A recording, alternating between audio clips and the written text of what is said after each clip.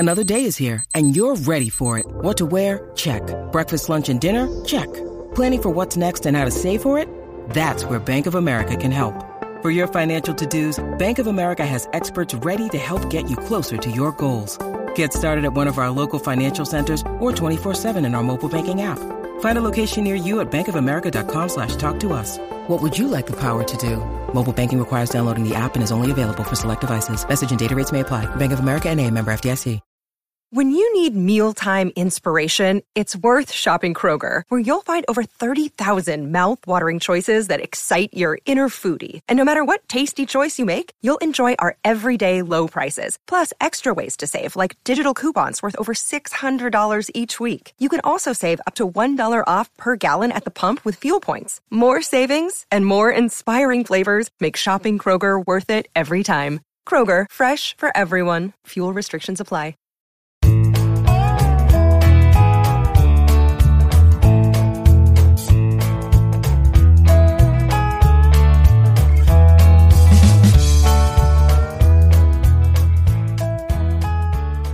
It's Wednesday, June 8th, and you're tuned into the Cleveland Baseball Talk podcast. I'm Joe Noga, joined by Paul Hoynes. Hoynesy, the Guardians split another doubleheader. It's their, fourth doubleheader and third one that they've split so far this year. I think they're 1-0-3 in doubleheaders this season. They've got 5 more to go, so plenty of chances to improve on that record. But yesterday, things looked pretty good after the first game, and then they ran into Marcus Semien, who decided he wanted to go 4 for 5 with a home run or 2 home runs in the nightcap, and it was rough sailing for Kirk McCarty in his first major league start. Yeah, that was as Terry Francona said, that was a big ask. Sending a lefty in his first big league start against that Texas lineup that, does a number against left-handers that is tough on lefties. So, and, Semien really hadn't, he'd been struggling for the first 2 months of the season, but he certainly got healthy quickly in Cleveland. Like you said, Joe, 2 home runs in the nightcap. He had another home run in the first game. He looked like a guy that signed that was worth $175 million that Texas brought to Arlington over the winter. Yeah, that was the interesting part was the he had signed the $175 million contract, 7 years, and it wasn't performing up to that contract up to the first 43 games of the year. He hadn't hit a home run, and he had hit maybe 5-6 of them before coming to the ballpark over the last 12 games, and then he just explodes. He sees the Guardians pitching and does a number on him. Cal Quantrill did a good job against him in the first game, but in the second game, he really took advantage of a couple of bad changeups from Kirk McCarty. Really, the entire Rangers lineup is pretty solid against left-handed pitching. They slug 436. They're actually, that number probably went up heading into that game, but they rank third in baseball against left-handed pitching, slugging percentage-wise. So just a really good hitting lineup against left-handers, and we saw that in the second game. The defense didn't help them out in the second inning. Ernie Clement throws away what would have been an ending inning double play ball. That leads to a run, and you never really got the sense that McCarty was settled in there at any point. Yeah, and they're that left-hander Taylor Hearn did a nice job against Cleveland, but they scored 3 runs. The Guardians scored 3 runs in the 6th inning. They're right back in the game, Joe. It's 5-3, but they just really, you never got the sense that they were kind of close to taking control of this game, and I'm not sure exactly why, but they just really, offensively, they had one big hit. Gonzalez gets a 2-run single, and they were lacking in that in the nightcap for sure. Right. Yeah. Oscar Gonzalez 1 for 4, 2-run single. He had 2 doubles in the opener and in the first game. Ahmed Rosario had 3 hits in the opener and an RBI single in the second game. So really the only bright spots on offense. Jose Ramirez, hit the ball well a couple of times in that game. More than once we thought he was going for extra bases. But Eli White, second year outfielder in center field for the Rangers, tracks down a couple of balls that probably would have gone for extra bases for Jose Ramirez. He made 2 diving catches, and then in the 9th inning, he robbed Andres Jimenez with a catch up against the wall that took away another extra base hit. Yeah, that's the most dominant performance by opposing center fielder we've seen since Byron Buxton was at his peak with the Twins. I mean, he just had a great day. And I don't know if Jose had trouble sleeping last night, but if he dreamt at all, he probably saw Eli White stealing one hit after another from him. I mean, if you're Jose Ramirez, you can sleep pretty soundly, and knowing that they were all good at bats, every at bat. Terry Francona said he could have been 5 for 8 with a couple of doubles and maybe a triple had Eli White not been out there playing. But Ramirez took a couple of walks yesterday. He's still locked in at the plate. He's still hitting the ball well. It's just it was one of those days where the ball just didn't drop each time. It's interesting to see that happen to Jose Ramirez though, because usually it's the other way around. Usually he's the one finding the gaps and getting the ball through. So it'd be interesting to see the way he bounces back tonight against Dane Dunning. I'm interested, Joe. What do you think? Texas is the first team we've really seen intentionally walk him. They intentionally walked him twice in the opener. I think Baltimore walked him intentionally a couple times. You think that's taking the sting out of his bat a little bit, cooling him off? It might make him a little more anxious and a little more frustrated, but he's still, like you said, he's still putting together good at bats. He's still hitting the ball hard. That's what Terry Francona said, last week. What's impressive is he might only see 1 or 2 pitches per at bat, or maybe even in a game total, 1 or 2 pitches to sort of drive, and he's still putting the bat on those balls. So, it just goes to show you how smart of a hitter he is, because he knows what they're trying to do to them, and he's still able to get his whenever he can. Yeah, that's a good point. And in the first game, I liked the fact that we finally saw their running game kind of take hold. 6 stolen bases, the most since September 10th of last year against Milwaukee. We saw Straw get 2, Rosario get 2, one by Ramirez and one by Mercado. And so I think that's a big factor, and we really haven't seen them really run except for Jose. So that was nice to see. It would have been nice.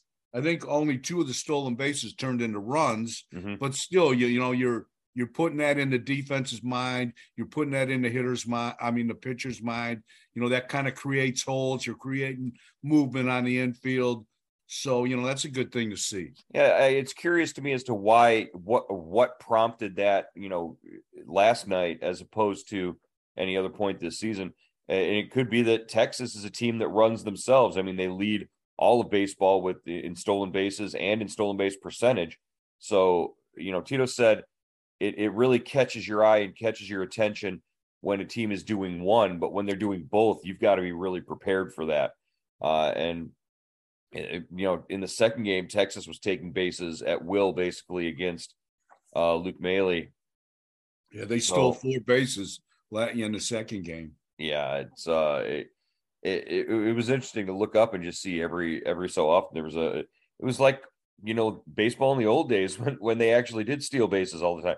You got Vince Coleman out there stealing 100 bases in a season. It was kind of crazy. Yeah, that was a kind of a change in pace, and especially for a team that hits home runs like like the Rangers did last night, and they're still running too. That's an interesting team if they get pointed in the right direction. Wanted to talk about the Guardians bullpen over both games. Actually, I think they went 7 innings in the doubleheader combined, allowing only, I believe, the solo home run to Marcus Semien that Anthony Ghost gave up. But again, Ghost hasn't worked in like a week, so you can understand why there's some rust there. What Terry Francona said after the game was it was good that a lot of guys got in. They were able to spread some innings around and make sure guys who needed to work got their work in. They threw a lot of pitches, but they didn't extend guys beyond 1 inning or so each.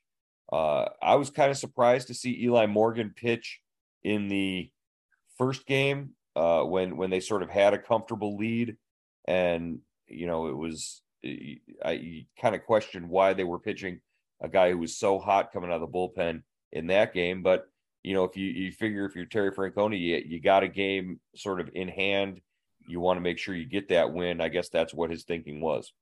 Yeah, I think you're 100% right there, Joe. It's like you've got to win. You need this win. You know who's pitching the second game, and that's no knock on McCarty, but he's coming up. It's going to be he's facing a tough lineup. You get the win when you can, and it's like Francona. He uses his closer with the 4-run lead in the 9th. So you get your run. You take care of business when the win is sitting there on a tee for you. Yeah, I guess that's sort of the same philosophy. Clase, you want to get him work when you can. So I can understand in other games when you're ahead by 4 in the 9th and you're pitching him to sort of seal things up. But yesterday he did pick up save number 10 in that first game, pitching in relief of Morgan and Cal Quantrill. Quantrill goes 7 innings, scatters 8 hits, 3 earned runs. They got to him with a couple of solo home runs late in the game. In the 7th, that was he gives up two solos in the 7th, and that's why he didn't get to go out and pitch in the 8th. And and he said he was okay with that because he kind of understood. Only 3 strikeouts for Quantrill, but he's been pretty dominant, over the last month plus of outings. I mean it's been a long time since we've had anything negative to say about Cal Quantrill. Yeah, Quantrill has pitched really well, and he's he got some runs again, for the second straight game, the second straight start. He got some offensive support, which he obviously that makes it easier to pitch when your guys are scoring runs for you, and just kind of a dominant performance. I thought matched the season high in innings pitched, and just keeps that trend going of one good start after another by the rotation. And I like what he had to say about they did reach 500 for a couple minutes there after they were 25-25 after the win in the opener, and he said we're not interested in being just a 500 team. This is the step in the right direction. We think we're a playoff team. We're not going to use anything as an excuse. The youth of the roster, the double headers, the rainouts, the quirky schedule. We're just going to go play. Yeah, it was that was a really interesting part of the post game with Quantrill was, he sat up there and it was a real leadership moment. It sounded like, he was speaking for the clubhouse at that point. It's like we know how young we are. And we know that all these other things are going against us, but there's no reason why this team can't be a 500 or better team and a playoff contender. And he's putting his money where his mouth is. Over his last 8 outings, at least 6 innings. That ties Garrett Cole for and Framber Valdez for the longest kind of stretch like that in the American League this season. Martin Perez from Texas has 9 games like that. So, he's been putting his money where his mouth is. And even when the offense isn't giving him runs in previous games, he's still going out there and he's the same guy each night. Yeah, that's a good point. And what Quantrill said kind of takes me back to what Bieber said a while ago. He goes, people keep asking him and asked him about the attitude in the locker room, the youth of the roster, just what the feeling is on the club. And he said, the attitude in the locker room hasn't changed since day one. We know what we know. We know we have a good club. We know our deficiencies, but we also know, if we play good baseball, we're going to win. We have a chance to win. So it's I think the feeling inside that locker room is a lot different than what people like you and me, on the outside looking in, tend to feel at times. Right. Yeah, it's very interesting. Speaking of teams, struggling to win, I believe the Angels' losing streak is at 13 games. And prior to yesterday's second game, I believe they are actually prior to the doubleheader yesterday for the Guardians. We learned that the Angels have fired Joe Maddon. Phil Nevin is now their interim manager. Joe Maddon out as the Angels went from, I believe, 10 games over 500 to a 13-game losing streak. And basically you've got two MVPs and a team that has a whole bunch of money invested in their payroll, and the Angels weren't getting it done, and Joe Maddon is now on the outs with the Angels. Yeah, that's we see Joe Girardi, a few days ago, another veteran manager get fired in Philadelphia, and now Joe Maddon, who did such a great job in Tampa Bay and, was really a fixture with the Angels, for decades before, he really got a chance to manage in Tampa and then the Cubs.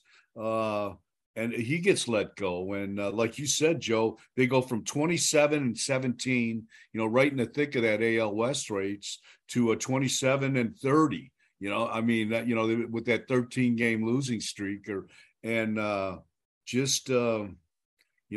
was kind of a lame duck manager last year of his contract. Mm-hmm. They didn't renew him. So that was kind of maybe a red flag that, he was on thin ice. And, I think one of the difficult things about his job is, how do you handle Ohtani? As great a talent as he is, you've got to be careful when you pitch him, when you play him. It requires a 6-man rotation, which is, kind of a unusual mixture to make work through the schedule. I'm going to be interested to see how Nevin handles all that. Yeah. And it requires sort of like, and not to be kind of weird, but, it would require a relationship with the front office similar to what the Guardians have with Tito and Antonetti. The way that they work so closely and in such harmony, and they, there's sort of a philosophy that sort of flows between both of them, both sides of that. If you don't have that with a player like Ohtani, where the front office can sort of say, well, this is what we want, and Maddon can come back and say, okay, well, this is how we put it into practical use. If you don't have that, or if there's a question about it, and I'm not saying there was, but that could be very difficult. So they're going to have to find somebody, and, maybe Nevin, understands that he's in sort of that interim position. But yeah, if you don't have both sides speaking the same language there, it could be disastrous for what Ohtani's potential is. Yeah, and you've got the best player in baseball in Trout. You've never made the postseason with them, or maybe made it once with them. I'm not sure. I think maybe once they were in the postseason. So there's a lot of pressure, and the owner is not, not the easiest man to work for either. Moreno. Right. Well, I believe the Manaea, or the GM out there, Maddon was there before him, so this is a chance for him to sort of put his imprint on the team as well. So yeah, that's the sort of the big news in baseball yesterday was Maddon losing his job as manager of the Angels. We just got an email from the Guardians right before we started recording here. If you remember back to when the Guardians were out in Oakland and the Grand Slam inning winner, Sue Kelly, she won a Ford Bronco Sport when Andres Gimenez hit a grand slam against the A's on April 29th. We found out that Sue Kelly is going to be in town. She's from Ashland. She's going to be in Cleveland on June 29th to have a meet and greet on the field with Tom Hamilton and Gimenez. I'm sure they're going to do some sort of photo op where Sue Kelly gets the keys to her new Ford Bronco and gets to meet Andres Gimenez. I still don't know what Andres Gimenez is going to get out of this. He did all the work. All she did was enter a contest. Andres Gimenez is the one who hit the grand slam. And you know what? Ever since Andres Gimenez hit that grand slam, he's been on an absolute tear. So we need to see more Guardians, hitting the Ford Grand Slam payoff inning. I believe the third inning. More grand slams in the third inning for Cleveland would be a great thing. Maybe she'll drive. Sue will drive her Gimenez and Hammy around the ballpark for one of those. I don't think they're going to let somebody drive inside the park. That on the warning track, yeah, that's the last thing you want to see. Let's Brandon drive. Brandon would have a heart attack. Brandon Kenke, the grounds crew. Definitely. That would be interesting. But all right, another game tonight. You got Shane Bieber going against Texas in the series finale. Should be interesting to see as the Guardians look to try and take that series. Yeah, Bieber's coming off an 11 strikeout performance against Baltimore on Friday. I think he's, we're starting to see the old Shane Bieber, and it's a good thing because they need this win. All right, we'll check in again tomorrow on the Cleveland Baseball Talk podcast.